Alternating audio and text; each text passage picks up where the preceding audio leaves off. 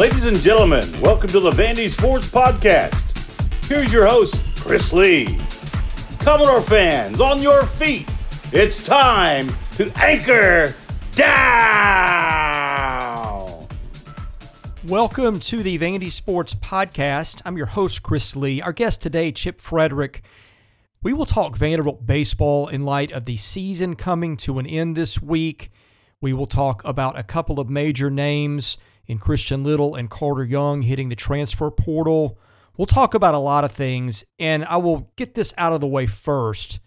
There was a lot more to talk about today, even though we went about an hour and a half than we could get to. So we will probably have a future podcast on the roster and probably an additional one on the draft. And additionally, there were some questions in the mailbag we didn't get to just for the sake of time today. I will probably set those aside and try to get to some of those in the future. But anyway, great podcast with Chip. We did this Friday afternoon, and I hope you enjoy it, even if we didn't get to everything that you would have liked to seen us get to today. Chip Frederick joins me. It's a Friday. Vanderbilt's baseball season ended on Monday. We've got that to talk about. We have got the transfer portal to discuss. Two key Commodores are in the portal. Christian Little, the pitcher, and Carter Young, who was Vanderbilt's shortstop for most of the last 3 years. Chip, a lot going on. A season ending that didn't satisfy a lot of people. We've got a lot of ground to cover today and about an hour to do it, which I know will not be enough, but we're going to bite off as much as we can. Anyway, with all that said, thanks for joining us. Yeah, Chris, good being back on with you, and kind of was hoping that we'd be talking about the Auburn regional, super regional, but we're not, and that's a reality that Vanderbilt fans are facing, and not used to that when you've been, for the last 8 years, trips to Omaha, and it's become a regular kind of quest, and you plan your summer around being out there. But that's not going to happen this year. We knew that it could be a possibility. This season was one that just had such the up and downs and the incredible inconsistency, I would say, if you just put a phrase to it. We had podcasts where we talked about this team when they were on a hot winning streak and winning, 17, 18 games in a row. We had a pause after the South Carolina series where we talked about, were those teams as really good as we thought they were that we beat in that stretch? And, you had Carter Holton losing for the first time after looking like an all-world player. Of course, he ended up an All-American, freshman All-American, so let's don't lose sight of that. He had an incredible year. And then you just bounce around and you have up and down series, and you have it just was back and forth, and I know it was trying on the emotions of Vanderbilt fans. You knew it had to be for Tim Corbin and his staff and the players. And as they head into the regional out at Oregon State, you thought they could maybe get it together. They lose the first game and they bounce. Your emotions go down, and then they win a couple games in a row and hitting the ball and scoring multiple runs and double-digit runs, and you're thinking to yourself, maybe they just got it in them that this team has enough gumption and experience to get to a super, and then they just lose in the final game and eliminate the final of the game on Monday night, and just kind of fell apart on them. It was a good baseball game, but not one where Vanderbilt capitalized. So now we're into this second season where we're not used to as far as portal and transfers, and I'm sure the increased exposure and talk about NIL and what that's going to mean. And is Vanderbilt going to jump in the portal and get some kids, and who's going to be in the portal, where these kids are going to go, and then the draft. then we've got the draft, and how that's going to impact the freshman class. I'm not really worried about the Vanderbilt. Of course, there's not a whole lot to worry about with Carter Young's departure, and you've got some kids who'll probably get drafted, but as far as how it really is going to affect Vanderbilt, it's going to be the amateur draft for seniors in high school, and that's what it's going to come down to. So we'll probably have to have another show after that's all said and done, because talking about starting lineups next year, talking about who's going to get innings, talking about who's going to be in the rotation, you and I could sit here and talk about that for 3 hours, but we got to know who's going to be on the roster. And so to sit here and play the game as far as, we think this person, we don't know. And they're having exit meetings. They've already had exit meetings I'm sure, and that's where it's leaking of this portal information. Once that gets out, you really, really don't know until the draft comes around, and that's the second stage of that. So up and down season, you win 30-plus games. Goodness, Chris, a lot of programs would want that. You go to a regional, 17 years in a row under Tim Corbin. A lot of programs like to hang their hat on that. But the expectation and the bar has been set so high for this program that, needless to say, it's a disappointment. And I think that's the attitude that they have over there on Jess Neely. Yeah, a lot to unpack there. I think we could probably do a whole podcast of an hour or more just on the roster for next year. So I think tentatively I'm going to table that. You've got an hour today, and I know the two of us, if we get into anything else, we will not be able to do both. So I'm going to hit on a few other topics. Let's hit on the hottest one, I guess, leaving the regional. That was the pitching setup. Now, the funny thing is, they got 4 starts of at least 6 innings, which is crazy in this day and age. I don't know that anybody else had more than 2 guys go 6 innings in a regional. I'd have to check that, but certainly I wouldn't think anybody went more than that. So on one hand, their pitching sort of held up at the end, and who knows, if the ball Jack Bolger hits goes 6 inches higher, that thing goes to the wall. They beat San Diego in Game 1. Maybe this is different. Of course, Oregon State would have done things differently too. You just never know. Maybe instead of them being the team that played an extra game by Monday, it's Oregon State, and the season's different. And I would say that just 1 or 2 more runs and they make it out of the weekend. Everybody looks at the weekend differently and this year differently, but they didn't. That's the way it goes. And, of course, what that brought into focus was the decision to pitch Thomas Schultz with an 8-1 lead in that Game 3 situation on Sunday night against Oregon State, when you're sitting there going, boy, you don't know what you can count on for the next day. Schultz was about as dependable as they had all year. Yeah, I know that towards the end of the year there was some cracks. There was that awful LSU outing. He wasn't great against Kentucky, although I think the gloves didn't help him there. And I think that's the one thing that everybody dwelled on come Monday, and you could see people talking about it on Sunday night too, going, oh boy, that may cost them the game on Monday. I don't know if it's fair to say that it did, but that was certainly the big question everybody had coming out of the weekend was it the right call to pitch Schultz in that Sunday night game, and should they have left him to Monday when they couldn't find guys to throw enough strikes? And unfortunately, that's the kind of discussion you have when the season ends the way that it did. Yeah, and that's what happens when you get in the losers bracket.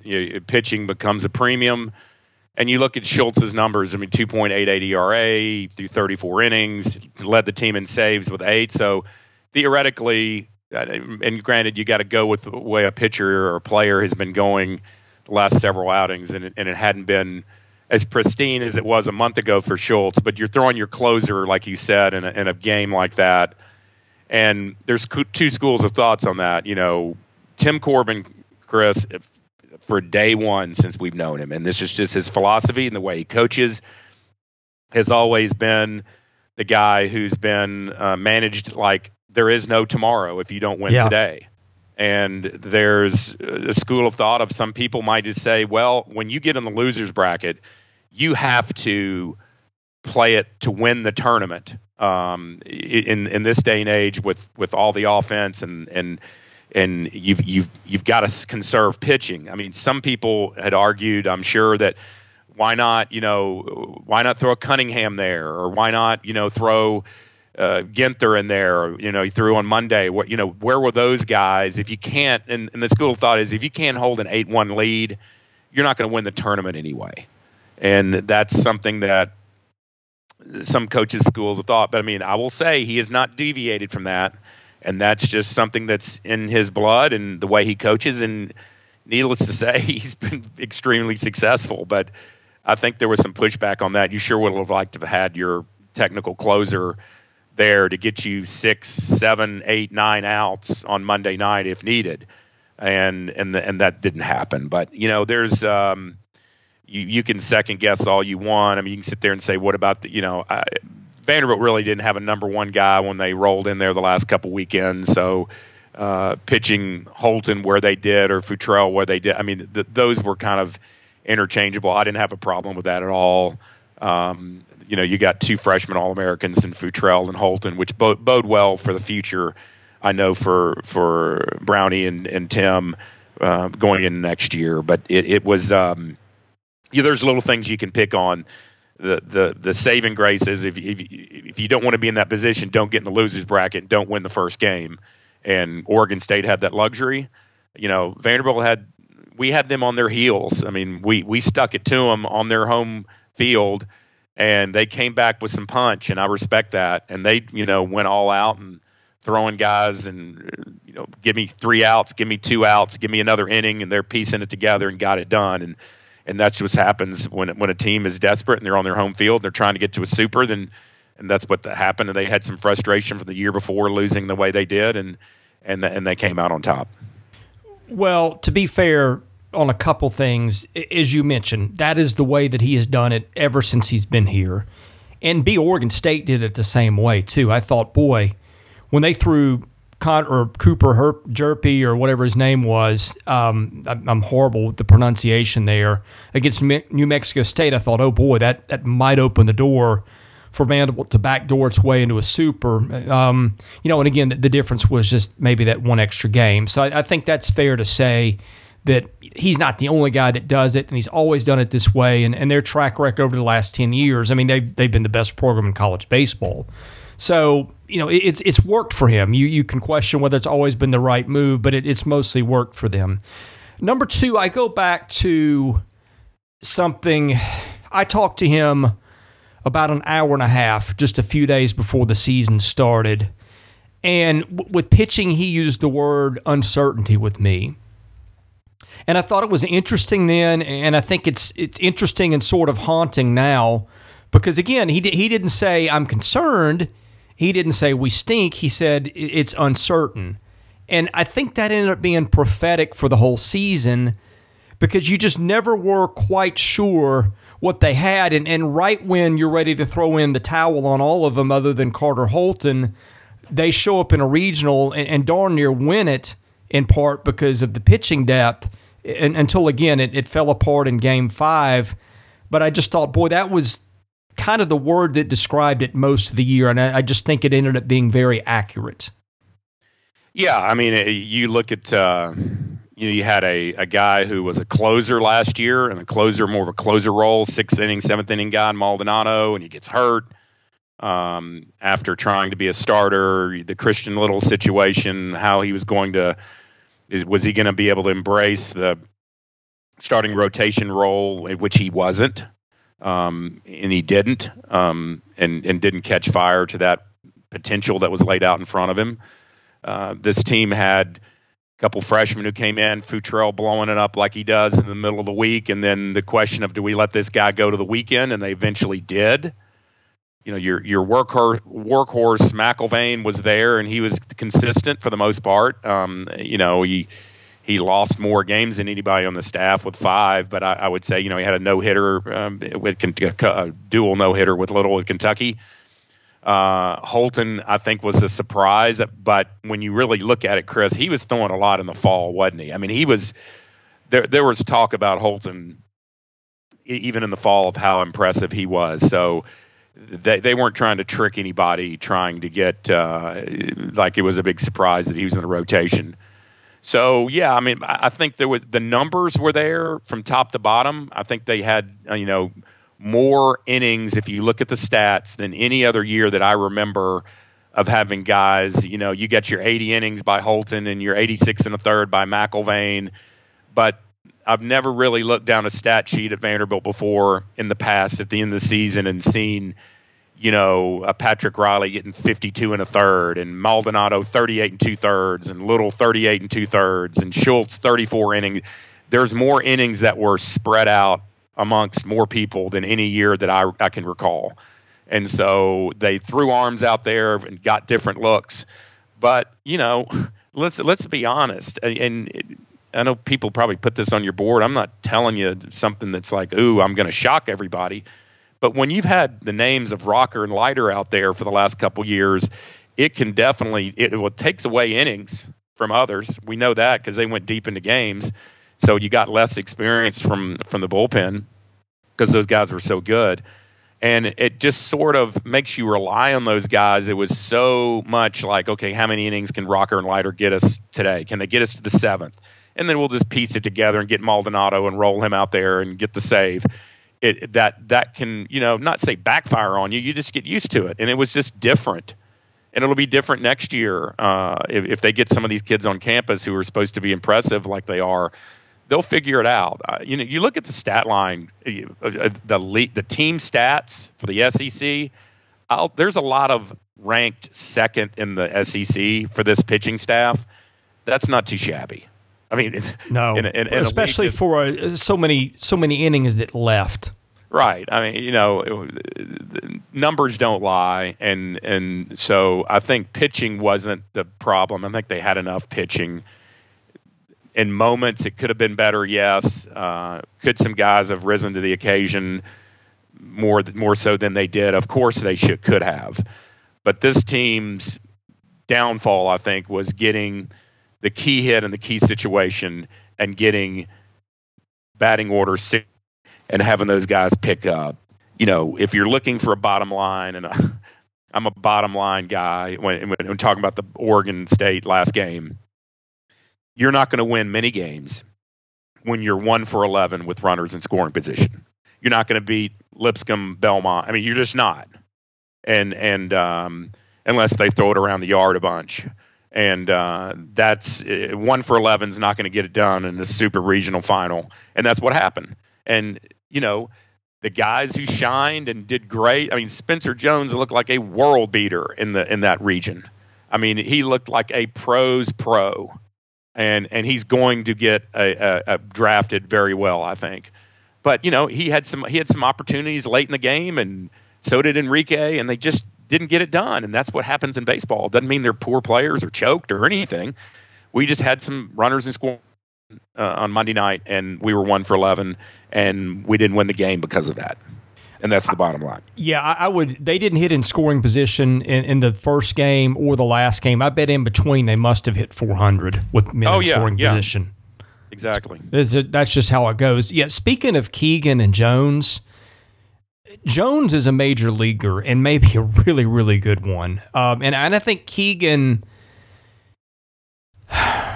depending on the defense, because the catching's got a long way to go and the DH pool is competitive, it wouldn't shock me to see Keegan make it to and maybe stick a while. I just thought those guys. This season of the Vandy Sports Podcast has been made possible by my friend Dr. Jody Jones, DDS. When it comes to general or cosmetic dentistry services, Jody is the best in Nashville. Just check out his client list. It testifies to that. He sees movie stars, music stars, athletes, coaches, you name it. Jody is the dentist of choice for stars in Nashville, but he sees regular folks like you and I as well. What people love about Jody's office is the ambiance. It's relaxing, it's friendly.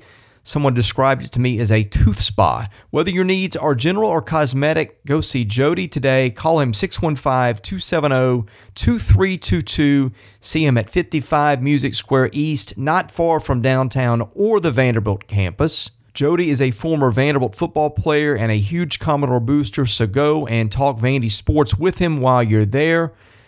Go see Jody Jones today. Thank him for his support of this podcast, because without it, this season would not be possible.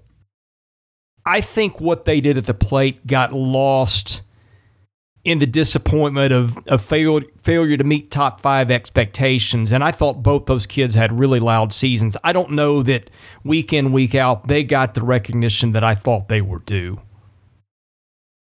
No, I mean, SEC stats only. I mean, Jones hit 354, Enrique 328, Keegan 325. Those are some good numbers. That's SEC only now.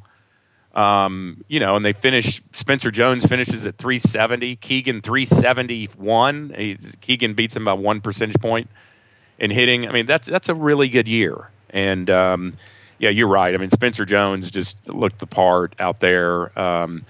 got to polish up a little bit on his fielding out there, and he will. They'll get him. You wonder if he's a first baseman or not. I don't know. It's at his size, but boy, he's got bat speed, and he's got the intangibles. He's a good kid.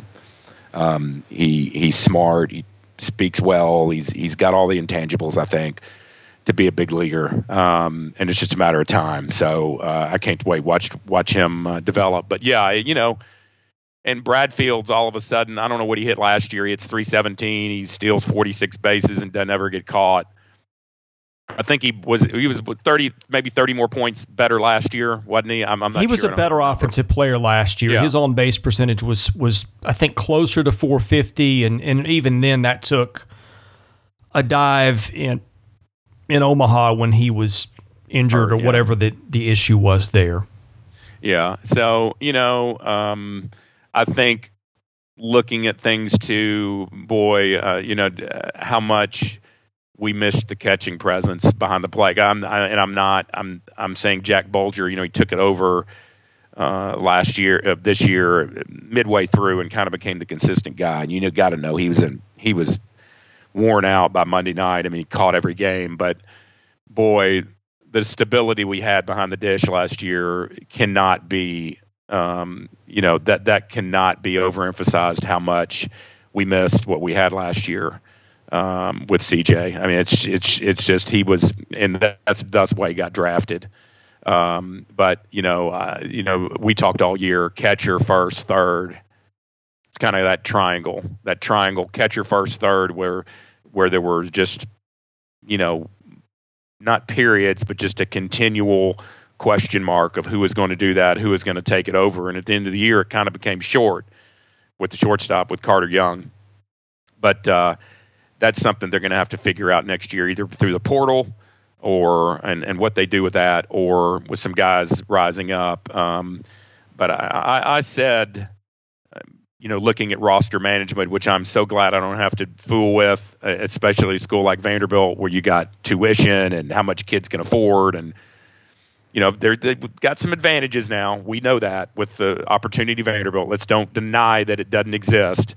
But handling of the money and knowing who's going to come and who's going to come back and all those things it's a nightmare. But they've got some work to do as far as figuring it out. And I do think, Chris, we could see – let's see, there's 45 on the roster, I think, and there's different rules. You might know this about how many get that back to next year because of the COVID year. But I could see a 20% roster turnover, 20 to 30% even in some cases. I think we've seen some people hit the portal. Some is surprising, some not. But I wouldn't be surprised if there's some more attrition here in the next week or so. Yeah, more of allegedly hit the portal ever since we started doing this podcast. I think I'll hold off on getting to those until that's a little more solid. But, and by the way, that plays into the roster podcast we need to do. Then I think we'll do next week. But one footnote there, I did think Jack Bulger did a pretty good job of catching. I know the receiving wasn't always the greatest, but I thought the throwing was pretty good. For a kid who didn't really catch much last year, who ended up getting most of the catching duties, I think they're in pretty good shape there. You figure another year of development, they'll be in a really good spot with Bulger behind the plate next year. Yeah, I think he receives the ball well. He does it a little differently. Kind of gets on the one knee, and he's a catcher's catcher. I mean, he looks like a catcher. I mean, I would love to throw to a guy like that. I mean, he's just like a teddy bear back there. He's big body, and he did get better throwing and receiving. So yeah, I'm not in no way. I mean, we just had a guy who got drafted by the A's back there last year, who third round too, I believe. Yeah, third round. Yeah, I mean, so anytime you lose a kid like that, and you and who kind of control things for his freshman year like he did, it's going to hurt. And he gets drafted before his junior year because of his age, and you hate losing kids like that too. So I thought he did a very good job. He won the job outright throughout the year, and I think it was important that they had that consistency every game. The same guy back there for the last couple weekends and the NCAA tournament. I want to ask you your opinion of coaching. Let's start with Mike Baxter, because I think that as the season ended and the results got worse, and I think the howling hit a high, at least it did on my board, when they lost that Game 1 to San Diego. I mean, everybody, well, I shouldn't say everybody, but there was a vocal presence that they wanted to fire Baxter. They wanted to fire Scott Brown. This guy needs to go in the portal. That guy needs to go in the portal, that kind of thing. I've probably been, I'm not going to say I'm in the minority here. I feel like Baxter's done a pretty good job on the whole since he's been here. I got challenged on that on the board. I bet I spent an hour putting together an answer that included some of the hitters he's developed. I think what he did with Keegan and Jones was great work. I think what he did with Steven Scott was great work. I think he has had a hand in developing Bradfield. Bradfield, from what I was told, first fall here 2 years ago, didn't hit much. I don't know how much they expected of him going into the season, and all of a sudden, here's a kid who's been a first-team outfielder in the SEC for 2 years running, based on his defense, surely, but his ability to get on base. I mean, I could go on and on. They developed Connor Kaiser to some degree. I thought that Ethan Paul was a pretty good hitter under his tutelage. I mean, there's more there. I mean, you could pick flaws. You could maybe take issue with Julian Infante being one, Carter Young being another. I have felt, though, he's done a pretty solid job. We'll get to pitching in a minute, but what's your opinion on the job Mike Baxter has done? Well, you're seeing, and he's an easy target. It's always when you're in a situation with Corbin, who's a legend and has won you national titles. The easy, low-hanging fruit is to go after the assistant coaches. You saw what happened. I think I told you this the other day. What happened in the Florida situation? They parted ways with the third base coach, who's been with O'Sullivan for 13 years, and they either had a mutual parting or a termination or whatever. I don't know his name. It escapes me right now, but he's been there for 13 years, and those are tough decisions that staffs have to make. And when things aren't going well, and you have a guy like a Nick Saban or a Tim Corbin who's had the success that they've had, you don't really go after those guys. You go after the low-hanging fruit and the assistants who kind of the position players and what have you. And then you start talking about how much did they miss Macias, and was he a buffer between Tim and the players, which I've heard people talk about, and I think there's probably some truth to that. I mean, you got a Vandy boy in Macias and a Vandy boy in Baxter, and it's difficult for me to talk about it because it's I guess I'm a Vandy boy, and from the past, and talking about a player or former player that is in that label is hard for me to do. I can be objective and say, that the world's changing as far as a lot of these attitudes of hitting and the launch angles and analytics and getting in cages and analyzing swings and all that. Those can be it's like Schloss angle at Texas A&M, which I saw at the SEC tournament. There was a video during one of the billion rain delays that they had, and they had an interview with him that was taped, and they said, their approach in the cage pretty much in practice every day is to hit strikes and take balls. That's it. I saw that too. And that kind of stuck with me. And I said, and I was like, doing something in the house, and I kind of just stopped when I heard him say that. And so I went over closer to the television and listened and dug a little deeper. And his thing was, in batting practice, it's pretty boring. He said, if you come to our batting practice, it's the most boring practice you'll ever see, because we're hitting line drives right back at the pitcher, hitting the ball in the gaps. And we kind of tend to get on guys who hit a bunch of home runs. He said home runs and what park you in, but they're boring as far as what we do. We want to hit line drives and, hit strikes, take balls. And sometimes it gets that simple when you can get so much in your head, and you can get so much in the teaching the fine things about, I remember Yastrzemski was here over the winter, and he was talking about being in the cage when he was training at Vanderbilt, and they had an interview with him, and he was talking about, I got to get my launch angle this, and I've been learning to do this better, and I've been studying and stuff. And boy, that's just over my pay grade. And sometimes it gets. I wonder if sometimes the overemphasis on all this stuff is just too much for these kids when they're struggling. My thing that I have an issue with in watching this team, and I'm not pinning it on Mike Baxter. I think it could be something. I mean, maybe he's telling them it could be more what Tim and them tell them as a staff, but just the inconsistencies of guys taking first pitch strikes and not being aggressive as you see other teams do. And when you fall behind in the conference and when you're playing top flight teams in regionals and you're doing that, it puts you behind the eight ball when you get in negative counts. When you get in positive counts, of course, it's natural. You're going to see the pitch you want to hit. And that was, I think, a lot of people's beef is that they saw this team take a bunch of first pitch strikes and then take cock shots right down the chute on 0-2 counts and 1-2 counts when they should be more aggressive and up there hacking and hitting the ball the other way. So I think that's and again, I'm not saying that's a Baxter philosophy at all, because I don't know if it's a Mike Baxter philosophy or a Tim Corbin philosophy. Maybe it could be asked, but that is what I observed. That's what other people I've talked to observed, that they wish this team could have had an approach. The approach was a little different, and I don't know if that's a thing with these kids, or you get it in their it's so much interred in their brain that they can't get off of it unless they achieve success doing it in summer ball or working on in the cage on their own. And that's just my 2 cents about it. So I'm sure there's discussions that have to be made all the time between Tim and his staff of what we can do better, and I'm sure it's ongoing. But he's a loyal guy. He played for Tim. I think they can probably rectify any issues, and by looking at tape and looking at stats. Not maybe too much. You don't want to, again, you get too much in these kids' heads, it becomes an issue, but hopefully they can find some answers to that next year.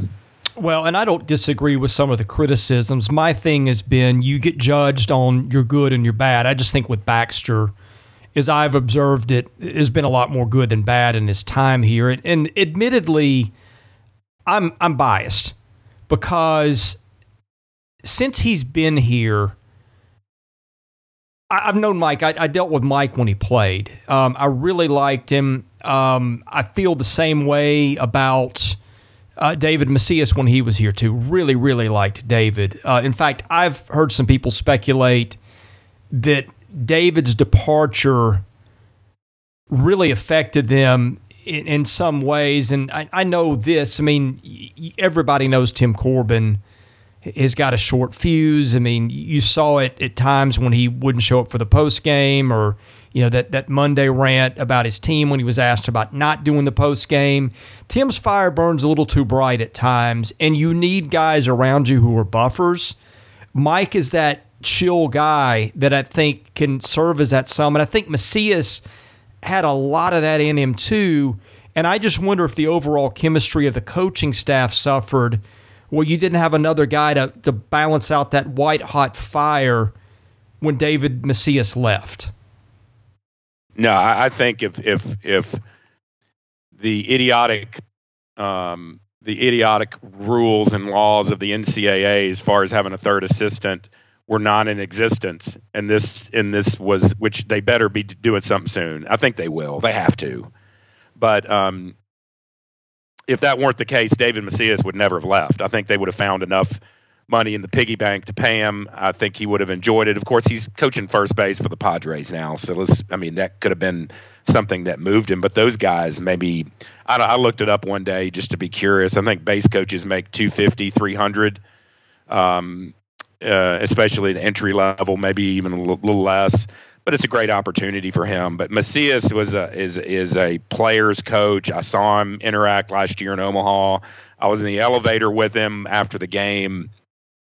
Just so happened to be in the elevator with him with my kids, and he was comforting some players, hand on the shoulder. It's all it was, just one or two words. I think he's a cool cat, and I mean that with respect. And he gave that buffer to, like you mentioned, to speak that language of being, not like the dad figure that Tim is, but more like the uncle. And I'm not talking about the crazy uncle like Vitello, but the cool uncle who, he played the game, knows the game, played pro ball, played under Corbin, and can relate. So they do miss him. And I think he was a great presence at Vanderbilt. Sorry that he moved on, and maybe, who knows, he can matriculate back, but he's in good opportunity right now. Okay, Scott Brown. It's really hard for me to know the fair judgment on them because, as everybody knows, their pitching talent is top 5, top 10 in the country every year. And with that, you can sort of only live up to expectation, right? And a criticism of him for years has been their guys don't always throw strikes. They get these talented arms, and he gets kids in that they can never quite get throwing strikes. Tyler Beede may be one of the higher profile examples from the past. Patrick Riley is one that was very present this year with that. And I don't know if that's fair. Some kids don't throw strikes for anybody. Tyler Beade's issues certainly have followed him to the professional level, to the point where he got released by the Giants this year and is now with the Pirates. So you have that, but I still go back to where their talent is, you can kind of only disappoint. And I think it made it worse this year where you look to Knoxville, and they've got all these kids that did throw strikes this year, whether it was their bullpen guys who'd been there 4 or 5 years or their freshmen who came in and did it. Although that waned with those guys as season ended, you saw Beam and some of those kids, Burns, become less reliable with getting the ball where they wanted. At the same time, the guys won 2 national titles. 14 certainly was on pitching more than it was on hitting. And 2019, that lineup was awesome. And you could argue the offense carried them a little bit more, but they still had Kumar Rocker, who they developed into a guy that had some issues at the end of his high school career, to a guy that was untouchable in the postseason. And as much as he sort of plateaued from there, I guess, it was still a pretty good plateau. He was still an All-American level. Jack Leiter came in and was lights out from day one till the day he left. I get the criticisms, but and this is not like, this podcast is not meant as a defense of the coaching staff. I don't get special treatment from them to say nice things. I think people know, if they've listened to me for a long time, I kind of criticize where I feel it's appropriate, and let the chips fall where they can. But I do wonder there, you look at their staff this year, they had so few known quantities, and the disasters at the end of the year were pretty loud. But like you said, you look at where they ranked in pitching.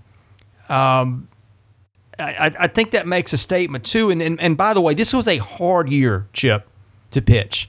I think that they tried to live a lot at the top of the zone. I think it's really hard to do that right now with where they are with the bats and whatever's going on with that, legal, or just the bats being hot in a way that the specs have gotten to where between the bats and the ball leaves the yard without tampering.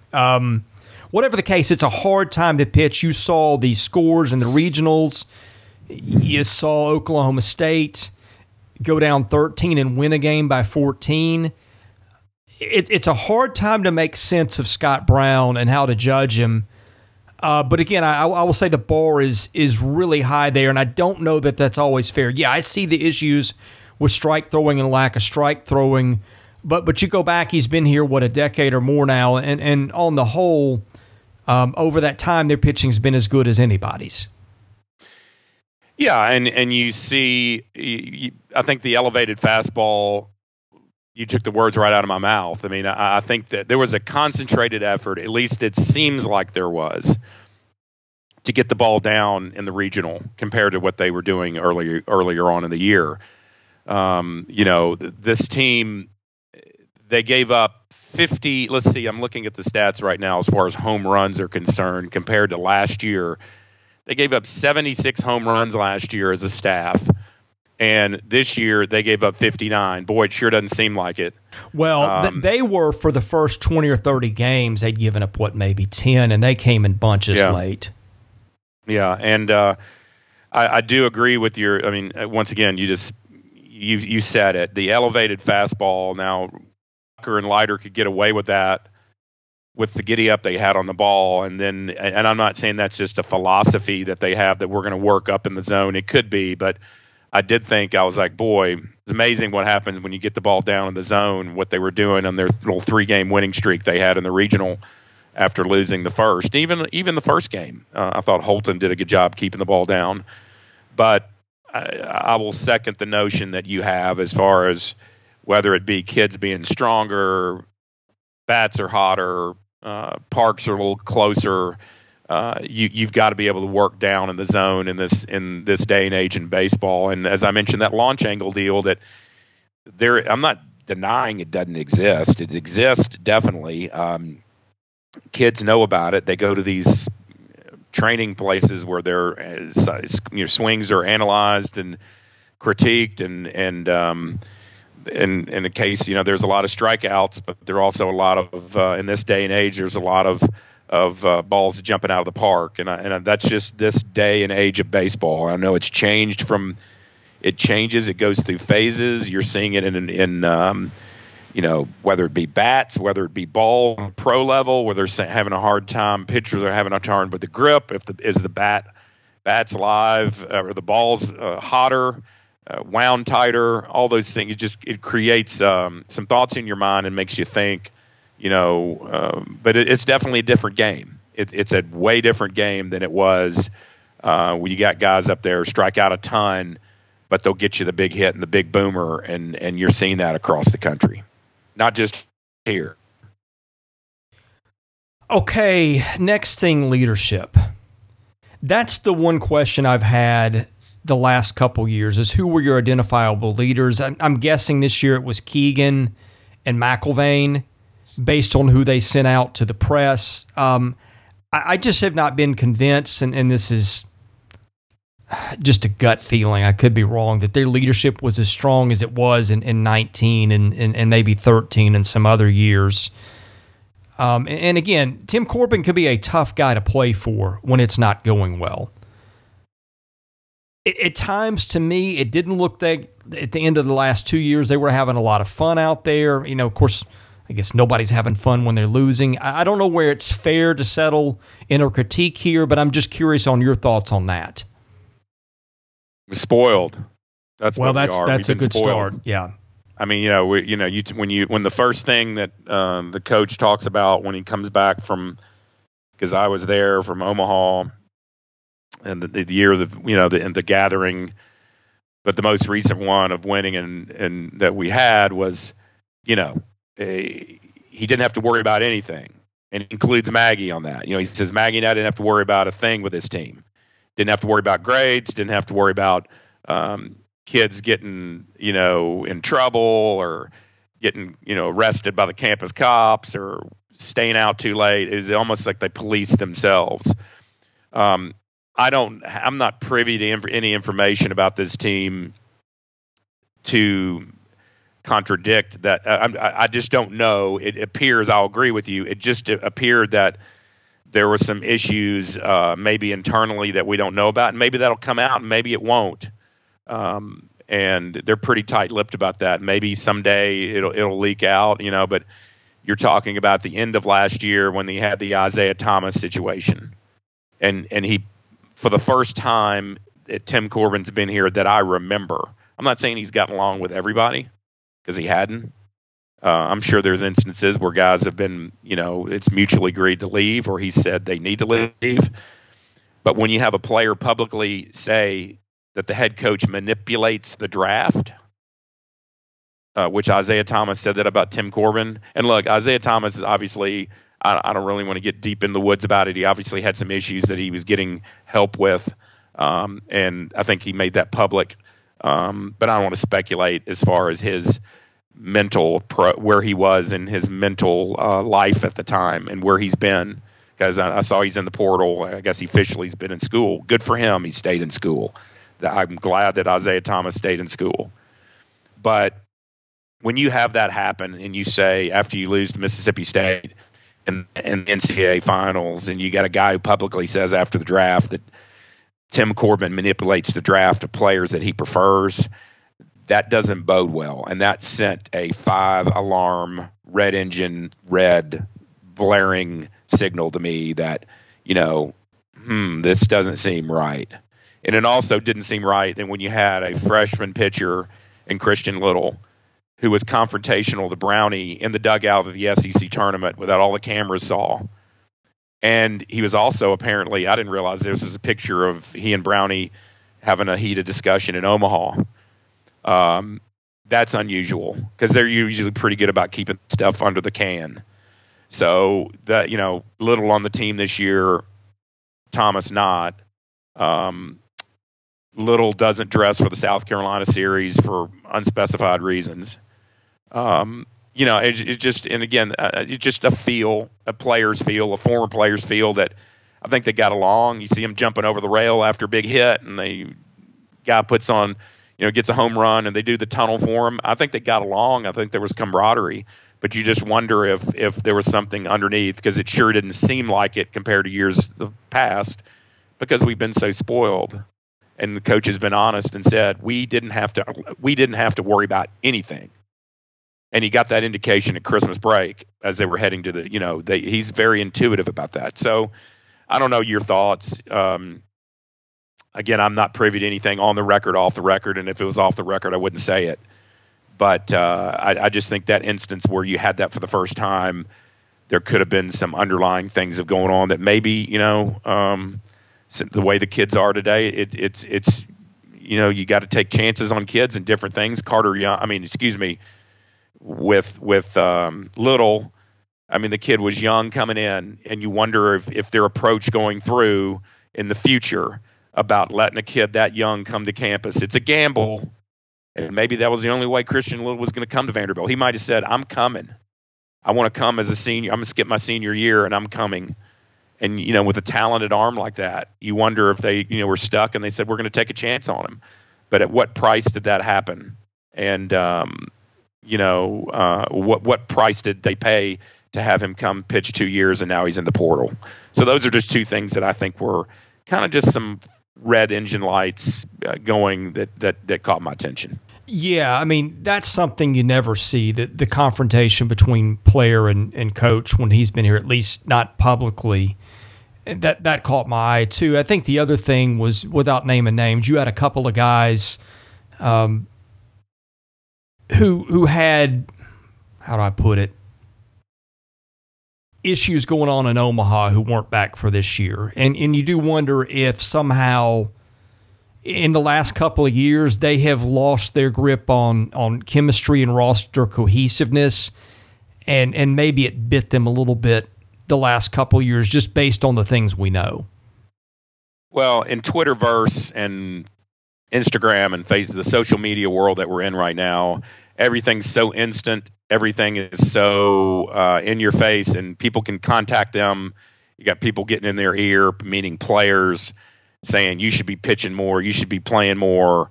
You got, handlers now that these players go to with these different organizations, I'm sure, that want a piece of them when they turn pro.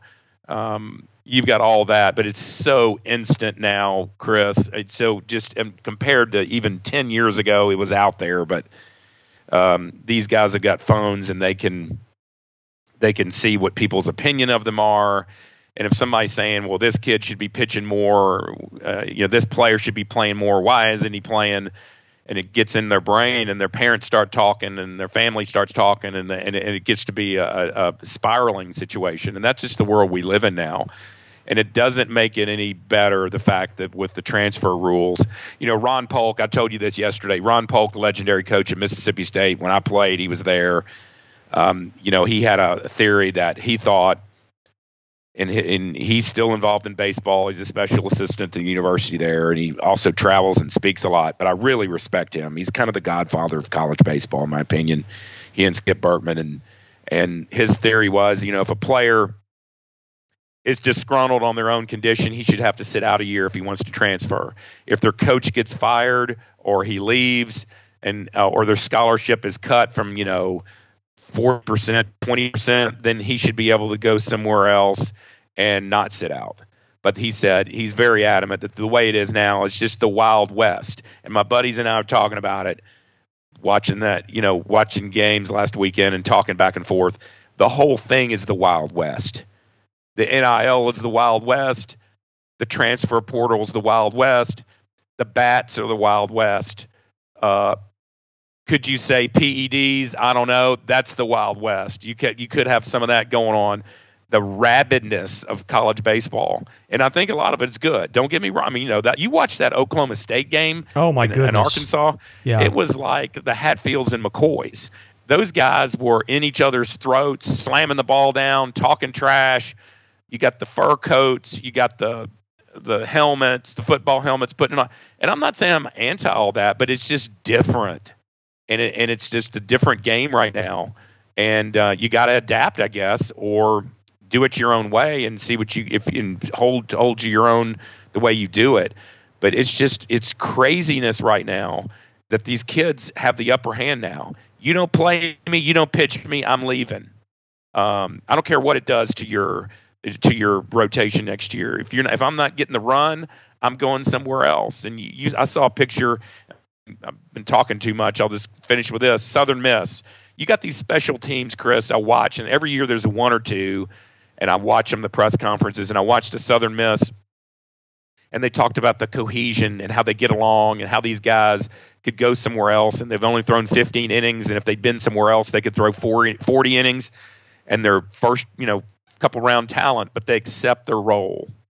And that team's pretty unique, and I'm watching them in the Super this weekend. It's going to be interesting, but you get those special teams, and they don't come around all the time, and you just got to wonder, and Tim Corbin and those guys want to get to that fact. They know what success is, but are they willing to adapt and take those chances on portal and organize something with the NIL, with McGugan, and getting it done, because it's happening everywhere else. And you're either going to join them and try to beat them in joining them, or do it your way and see if your way eventually is the paramount way to do it.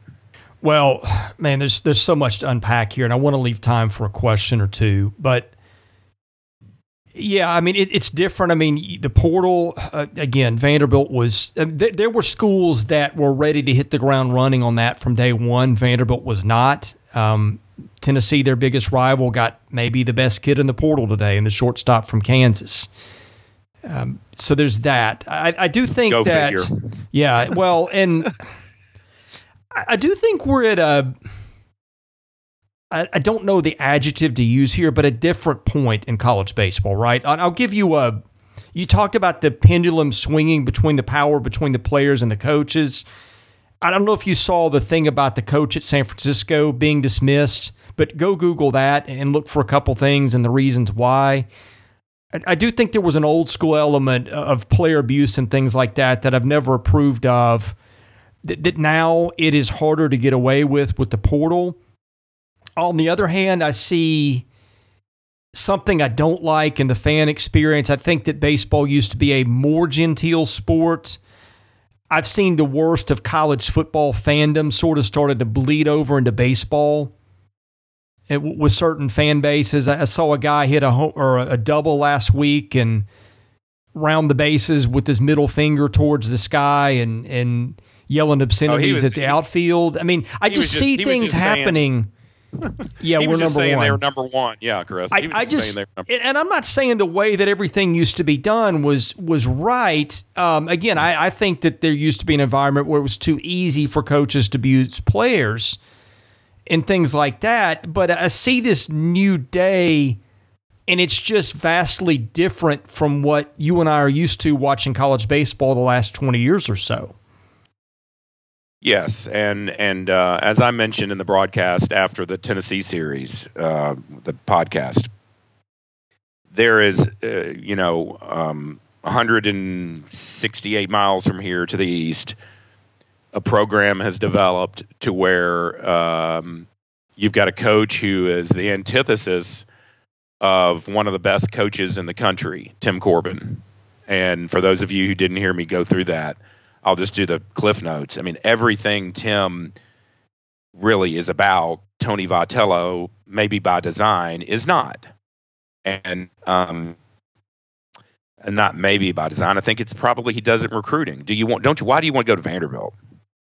Why do you want to work that hard? You want to come up here and play ball. We have fun. We do it this way. We treat our players. It's not military. It's this. And just the demeanor and everything at UT is every single pitch. If it's a ball, it's heated, and every call it's contested, and certain things are thrown out the window as far as the kind of the way baseball is played, and it's just and I think you're going to see a situation where Vanderbilt recruits nationally pretty much, and UT can do that too. But I've had stories where UT is getting kids, Chris, that they're over signing or they're over committing, and maybe some of these kids aren't getting money, and they got 40 kids out there trying out for 20 spots, and they get cut in the fall.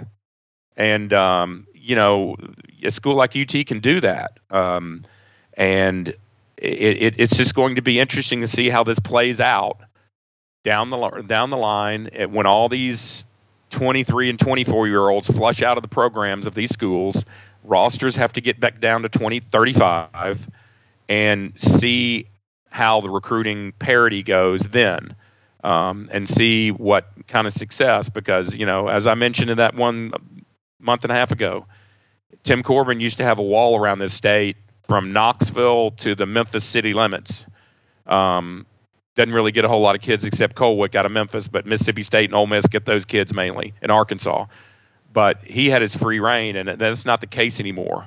And so how this program adjusts in recruiting, because I'll tell you, I don't think Tim's the type of guy who's going to change. He'll change. I can see him changing, and you just got to dig a little deeper if he's going to go in the portal and get some kids and really, really dial in on how they adjust and how they are part of a team. Because I don't think he's going to give that up. I think he likes the development of the team too much. But if he can zero in and just really find out what the makeup of these kids are, because here in today's world is this, and I think I told you the other day, if you got a junior or senior, if you're trying to go get, I'm going to make this up, if you're going to get the best pitcher from Tulane to come to Vanderbilt or Princeton or wherever, who's a hoss, and he's going to get drafted, and he's their number one, and you can pencil that guy in as your number 3, and he's a stud, that kid's going to want to play. You're signing him to play. And Tim does not do that. Staff, that your positions are rented. You get them, you earn them. So how do you get a kid in today's world and say, hey, stud pitcher, we're going to bring you in, but we're going to make you earn it and all that. I mean, therein lies where they're going to be, and how much is important to team and developing unity on the team and fellowship and getting along and those things. That's where it's going to be a paramount task. And I'm sure that's something they're figuring out. You're just going to have to dig a little deeper and find out. And you can't bring a cancer on the team and do that. Not the way that they've done it, the way they do it, and the way they structure their program. I knew this was going to happen. We're almost at the end of our hour, and there were things that we didn't get to, including the mailbag, although I am going to get to one question because I think it's the biggest one hanging in the air as we do this, and maybe save some of the others. Well, probably not maybe, until next week. We can do 10 more minutes. Yeah, okay. Well, then I'm good. But there's a couple more notes I've got, or maybe one more note. The schedule, and I always say this, you play a brutal schedule, it makes you look probably worse than you are. I did the math on this. I think they had played 28 or 29 games that were still playing on Monday night, against teams still playing on Monday night. I don't know what the portion of their schedule was against teams that were in the final 32, but it was probably close to half of their games, which is unbelievable. I mean, you look at who they played in the league and didn't play. They didn't play Mississippi State, which wound up having the worst record in the league. They did play A&M. They did play Arkansas. They did play LSU, which Tennessee did not play. I mean, it wasn't going to matter. Tennessee was going to win anyway, but schedule does matter. I think that's worth pointing out. They played a game against Michigan in the midweek, which was runner-up in the Louisville Regional. They played Louisville in the midweek, which won the Louisville Regional. I could go on, but the schedule strength, I think, was number 1 in the RPI, at least coming into or ending last week. And I'm sure you can look other computer rankings. They were probably right up there too. But I think that's worth a footnote. All right, I'm going to end with a couple of questions. Our mailbag is sponsored by Sutherland and Belk, a family-owned injury law firm. If you or a loved one's been hurt in an accident, give Taylor or Russell a call. That number 615-846-6200. See what your rights are and if they can help. The big question, and we have touched on it some, your thoughts on the Christian Little transfer. This is from VU Matt 23. Yeah, I mean, if I were to, there have been thoughts about Christian Little being young ever since the day he came on. So we've talked about that. And this year, I think he still was the youngest player on the team, even though he was technically a sophomore. If I'm a scout, Chris, and I'm looking at Christian Little, and I give these adjectives or statements about him: live fastball, mid-90s, can reach upper levels of 90s, live arm, looks great in a uniform, fills the uniform out, got the get off the bus look. I mean, he when you see that guy, he's the first one you pick if you had a blind draft, as far as good-looking kid, athletic, fills the uniform out. Immature, probably, had some confrontations with staff, doesn't pitch well from the stretch, never has since he's been at Vanderbilt, better from the wind-up, high leg kick, live arm, lots of potential, probably needs to be coddled. That's my description of him. Now, taking all that out, as far as what the youth part I said about Christian Little, Christian was given the ball twice to win a national championship and to win a regional championship this past week. And he didn't perform that well. I mean, he didn't, he pitched, granted he pitched 2 days before, but he was given opportunities. So it probably was just not a good fit in the long run. They took a chance on a kid who was young. I think he has tons of potential. I think it'll be good for him to go somewhere else. I hate to see him go because I think he had a lot of potential, probably one of the best potential arms on the staff. I don't think he was the best pitcher. I think UT probably had 6 or 7 guys pitch better than him this year, maybe 8. But he didn't rise to the occasion. I'm sorry to see him go. I hate to see kids leave the program. I really do. And I told you, what did I tell you a month ago? Well, look, just for full disclosure, you have been in our private text for 2 months saying I would not be surprised if he hit the portal. I don't know that you had any specific information, but you just had a gut feeling about that all along. And so I know when that happened on Wednesday or whenever it was, or Thursday, you were probably the least surprised person in this podcast audience. Yeah, and what that does in this day and age, he can leave and not sit out. He can strike out some guys. He walks a ton of guys, gave up some bombs. There are a lot of guys who do that that are out there in the college world. But, you look at what, he had those opportunities. I don't think, even though he wasn't an SEC starter, he was given the ball twice. Coach Corbin says, here's the ball, go get me a title. Here's the ball, go get me a regional win. In Omaha last year, I think he walked 4 and gave up 4 earnings in 2 innings in the game for the Natty. So, once again, I hate to see him go. I hate when anybody leaves the program. I was not surprised. He just had the look on it, and it just smelt like he was going to leave, if that makes sense. I just had a feeling all along that I thought it would be a parting of the ways at the end of the season, and it happened. I wish him well, and I know the coaching staff probably does too. But he'll probably go. Can he transfer? There's a deadline of transferring within the conference, right? Isn't there? Yeah, I don't know all the specifics on that. I mean, every program in the country is going to want Christian Little, and I think that. I don't know where you place the blame here. I mean, I think that one was probably very complicated, and I probably don't know 10% of it. But that's a fail for the program. However you slice it, either maybe a misevaluation of what they were dealing with or a failure to develop. Now, I'll tell you one thing that was interesting. I was having a conversation with somebody who's very dialed into that program the opening weekend. And Little comes in a spot, I think, against Oklahoma State. And I think and I should have pulled the box, I did. And I think he pitched pretty well for an inning. And the conversation at the time was, okay, do they lock in their gains and try to build confidence, or do they throw him out another inning and see what he can do? And I thought, man, that's a really interesting conversation to be having about a kid who, if he'd gone in the draft 2 years ago, would have been a top 5, top 10 pick. Like sophomore year, you don't expect to be having that conversation. To me, that's you roll him out there for the second inning, but because you need him and he's maybe your most talented arm on the staff. The fact that it came up, and oh, by the way, I think they ended up going to somebody else, that was a little bit of an omen for where that season was headed. Yeah, I agree, and I remember that well. It's just he'll surface, I would think, at a program.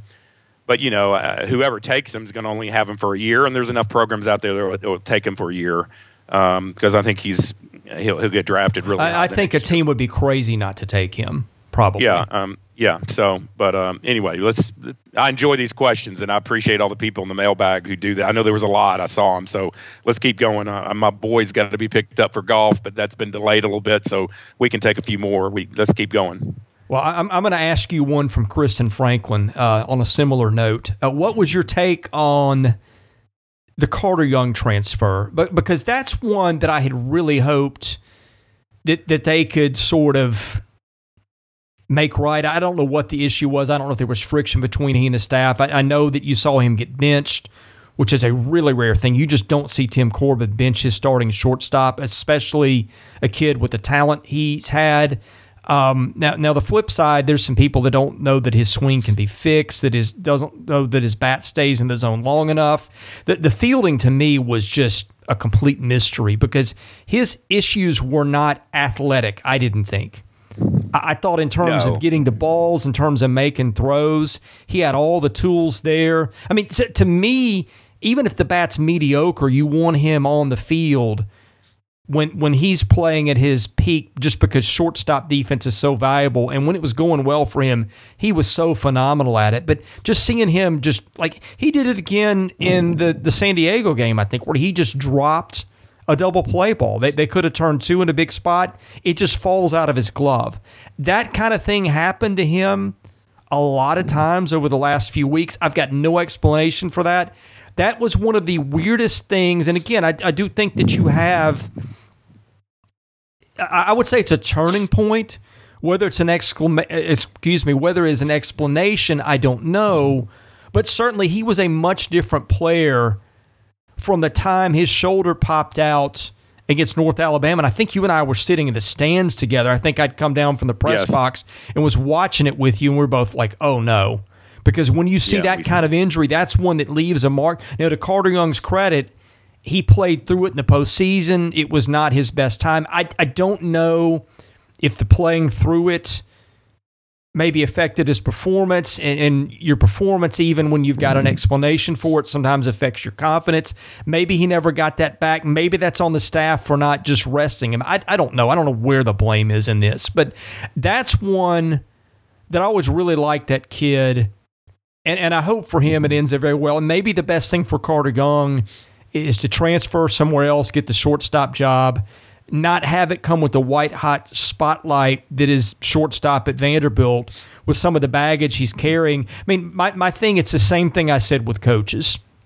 When I'm evaluating somebody, I look at the good you've done, and I look at the bad. And I know a lot of people look at that and say, well, he didn't hit. His fielding was inconsistent at the end. I look at it, the body of his career, and I say, there's a guy that when it was all rolling was a guy that was starting to get first-round mention. He's an elite glove. The bat, when you get 16 home runs out of a shortstop who fields like that, that's an elite-level player.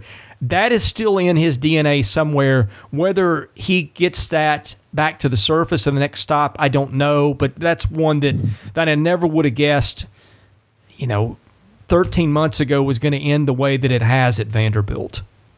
No, I wouldn't have guessed it 13 months ago. I had some inkling maybe in the last 4 or 5 weeks. Don't forget, he can get drafted. That too. And somebody may take a chance on him just based on upside, because that's what the draft is about. Right. And so he could go somewhere else as a fallback. Let me say this. Carter Young, my kids met him. after a game, and I wasn't standing there. I was standing off of a little bit on the distance. I kind of let them interact, and he was standing there with his family. He's a good kid, a great kid. I mean, what he told my boys, and he interacted with them, and his parents did, and they, I met his parents in Omaha. Great people. Yeah, and let me interject too. I've noticed the same when I've been around him. I've met his parents briefly. I think they're a really good family. I hope that he has all the success in the world wherever he lands, whether it's another school or the pros, because he's a kid that you don't know. I didn't really know them intimately or their family, but he just seemed like a kid. And I hope the same for Christian Little. I hope that it works out really well for both those guys. Maybe a change of scenery is what they both need, but I hope it works out very well for both those guys. Yeah, and he, I just don't know, to be short here, I just don't know if he ever got well. I mean, didn't play in the fall, coming off the surgery. I think maybe the Mets or the Yankees surgeon performed his surgery after Omaha. Couldn't play in the summer, didn't play in the fall. I just don't know if he's still hurt, Chris. Maybe so. If it's still something lingering that needs to get cleaned up. Don't know that. Maybe we'll find out. Not that it really matters, but I just don't think he was the same. And reading between the lines, I think it just also became mental. He goes out west and he's the NCAA tournament. He's got all these friends in the stands, and he doesn't play after the first game hardly. I'm not saying that was a deciding factor, but that had to be a blow mentally to him.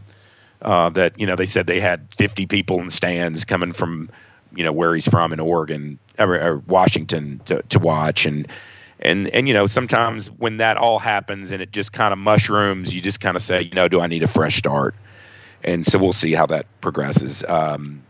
Not a real shocker on those. The one I'd say that if what's true on the social media, you had Carter Young, you had Hansen, and you had Donye.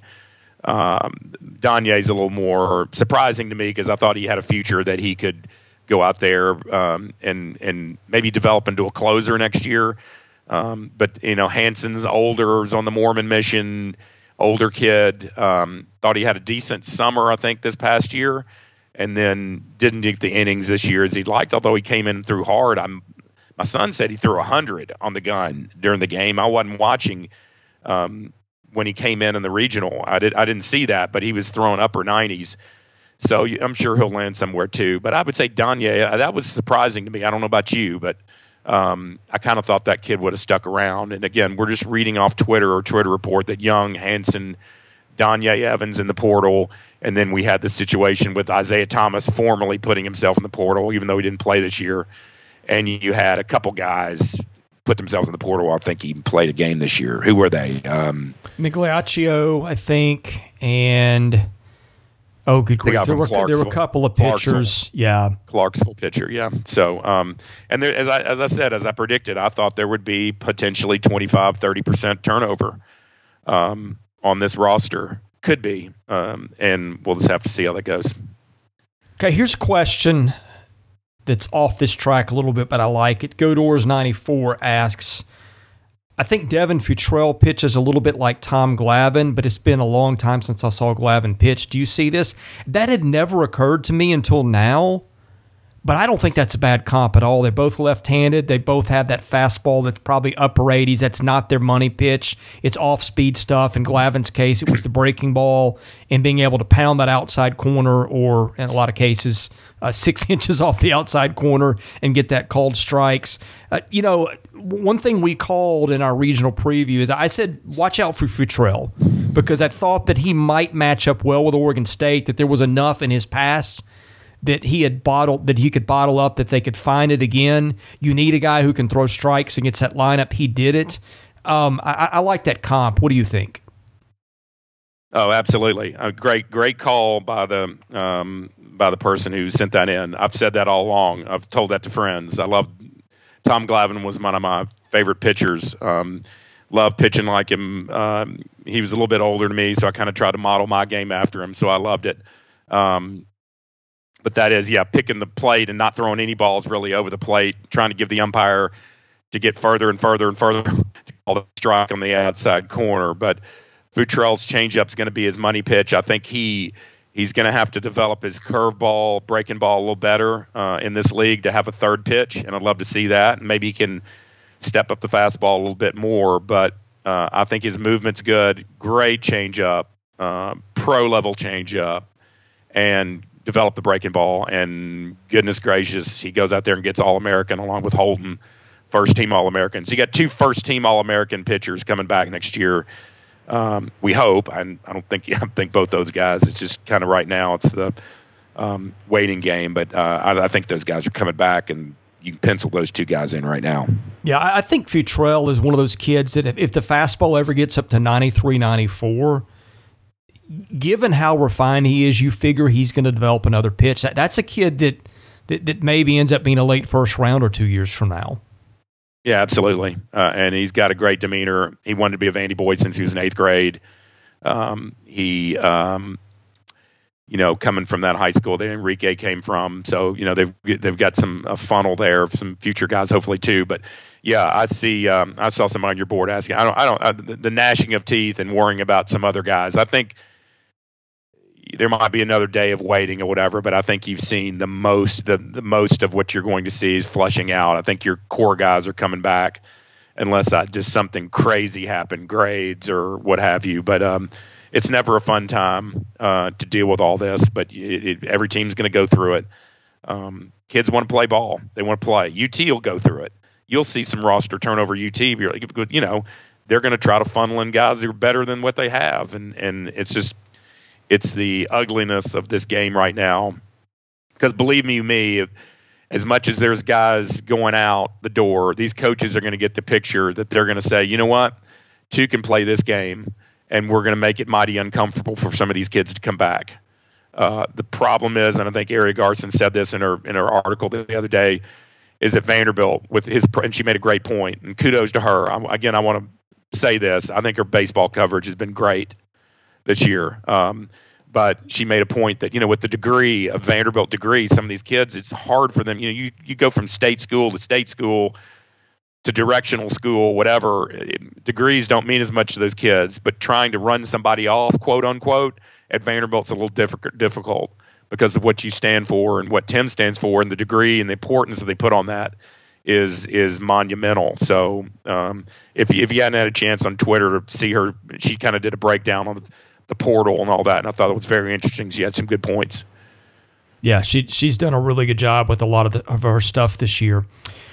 All right, Chip, we're up against, I guess a time limit for you of sorts, or about to be. Heck, we've gone on for, an hour and 20 minutes anyway, or close to it. Any parting thoughts, things we didn't get to, loose ends here as we end the show?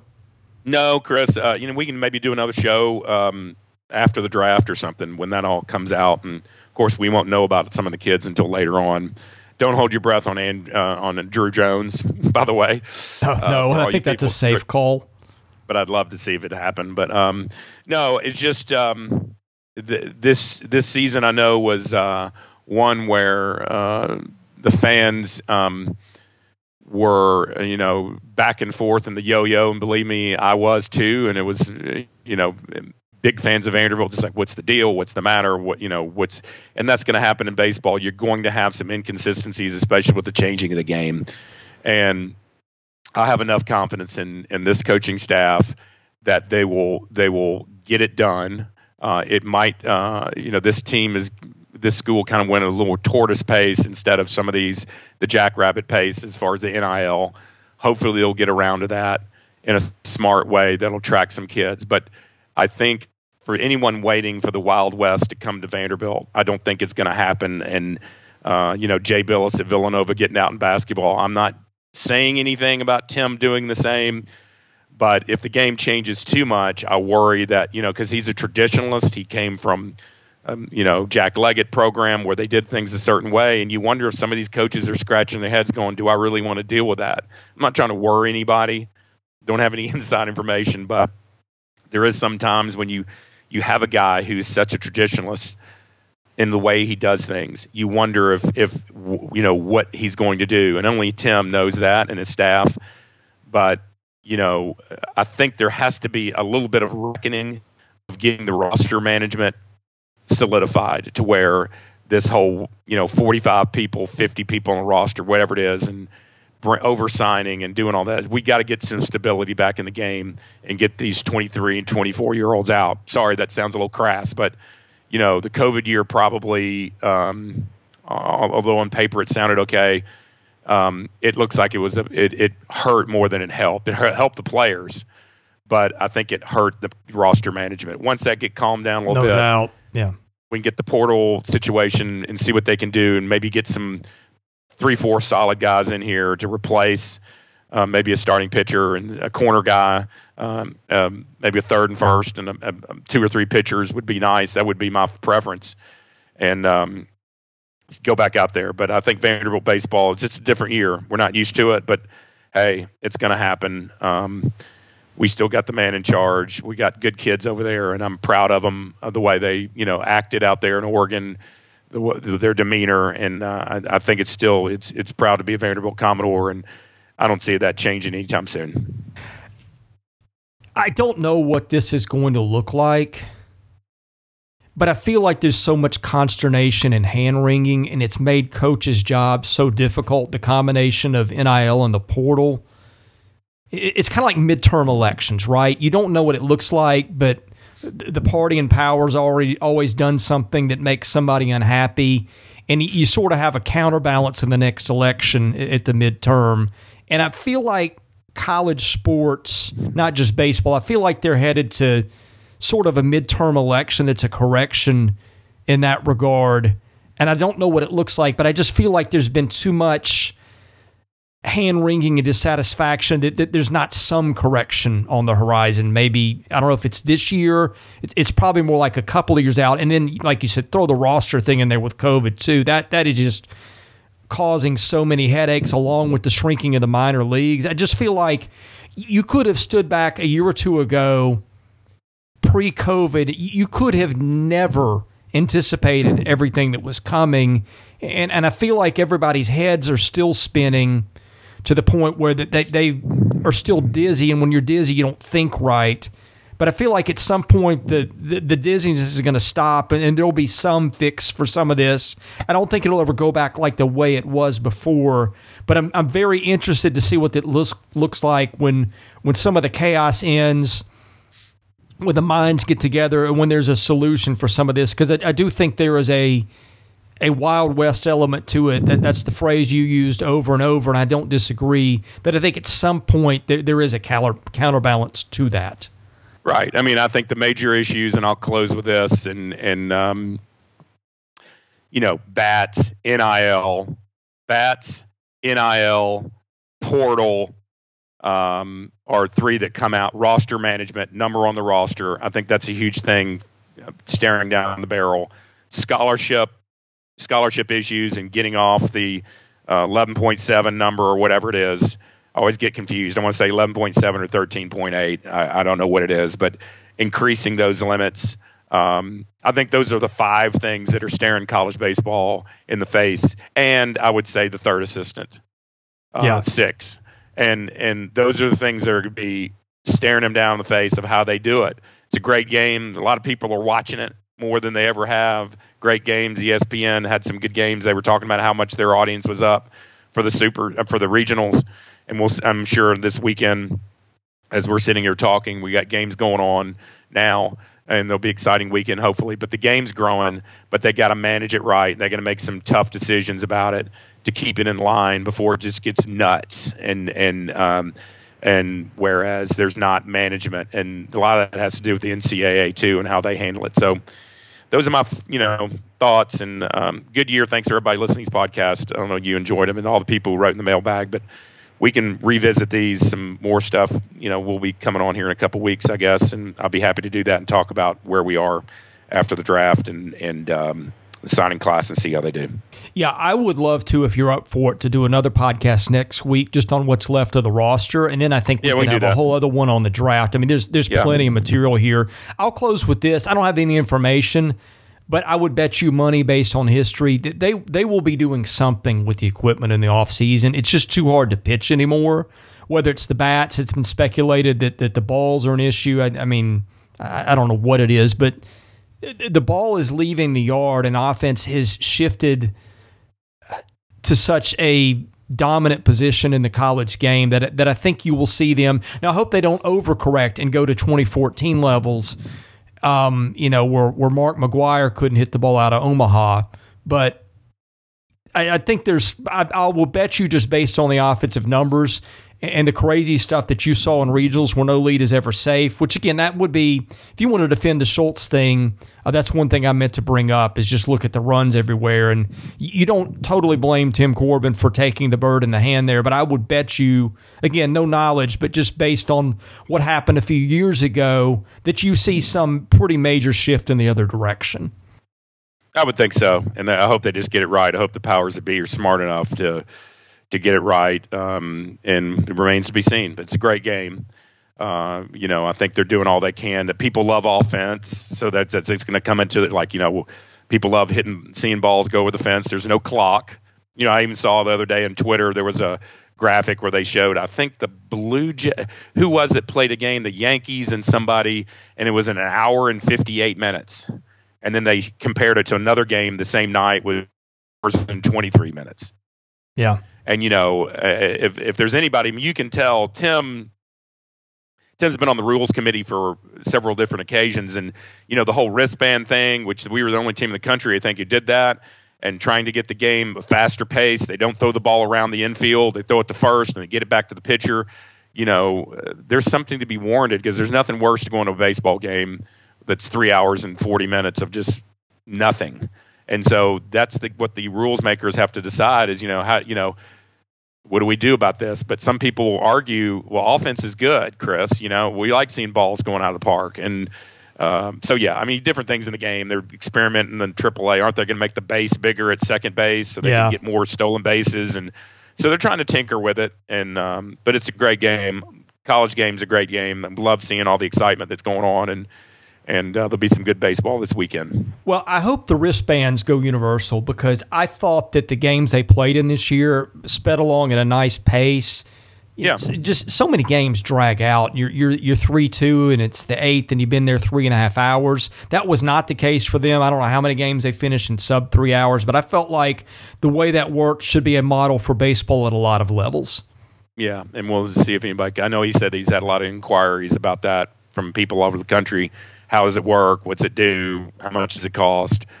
Those things, and I'm sure it'll spread, and you'll see some more teams doing that. All right, I'm going to let you go. If you want to tell folks about Frederick and Clark on the way out, be my guest. Yeah, sure. I'll just real quick here. Frederick and Clark Realty is our real estate company here in Nashville that I'm part of, along with our insurance agency.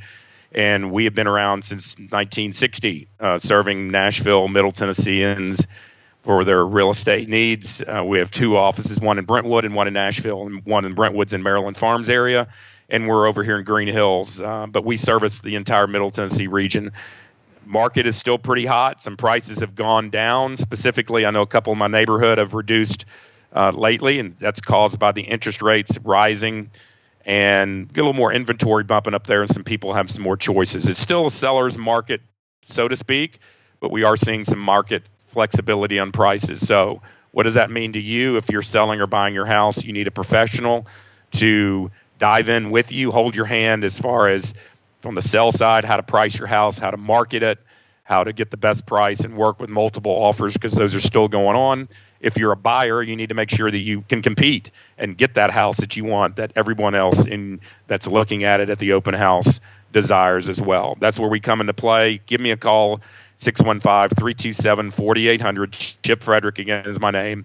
And I can sit down with you, put you with a realtor in our bullpen, that I call it, that can work with you in your specific area, your price point. We've got 180 of them, and this is what they do. They're not part-time selling their house to their Aunt Susie or their Uncle Joe. This is what they do for a living, and that's what we put our flag in the ground for, as far as being professional and full-time.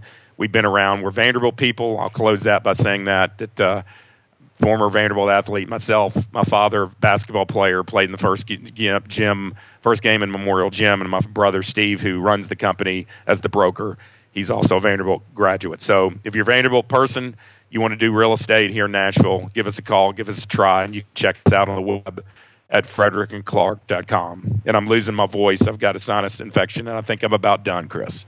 Yeah, I think we both hit our pitch count. I did the last podcast. You did this one. So, Chip, right. Thanks for joining me. We'll do one of these again really soon, and perhaps next week. And you sound great, by the way. You sound. I'm getting there. You're getting there. I have. I'm 5 weeks and a day out of heart surgery. 6 weeks out is supposed to be when your heart is 80% healed. I walked 5.5 miles on Monday, not all at once. Some of that is, just putting around from the bedroom to the kitchen and all that. But I'm getting there. Nowhere near where I need to be, but there's been a lot of progress.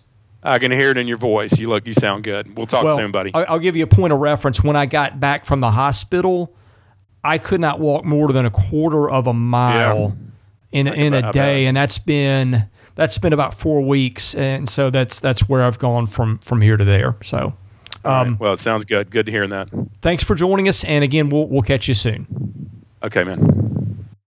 Thank you for listening to today's episode. We thank our presenting sponsor, Jody Jones DDS. We thank our other sponsors, Sutherland and Belk and MyPerfectFranchise.net. If you're interested in sponsoring this podcast, and that's how we make this work, please email me at chrisley70@gmail.com. We also ask that you subscribe to our website, VandySports.com. That is $99 a year. You get things there that you don't get here. And of course, please rate, review, and subscribe where you see our podcast. That helps us get noticed. Be sure to follow us on Twitter at VandySports.com. Follow me at ChrisLee70. And finally, subscribe to our Vandy Sports YouTube channel as well. Thank you for listening to the Vandy Sports Podcast, which is part of the 440 Network. I'm your host, Chris Lee. We'll catch you with another episode coming very soon.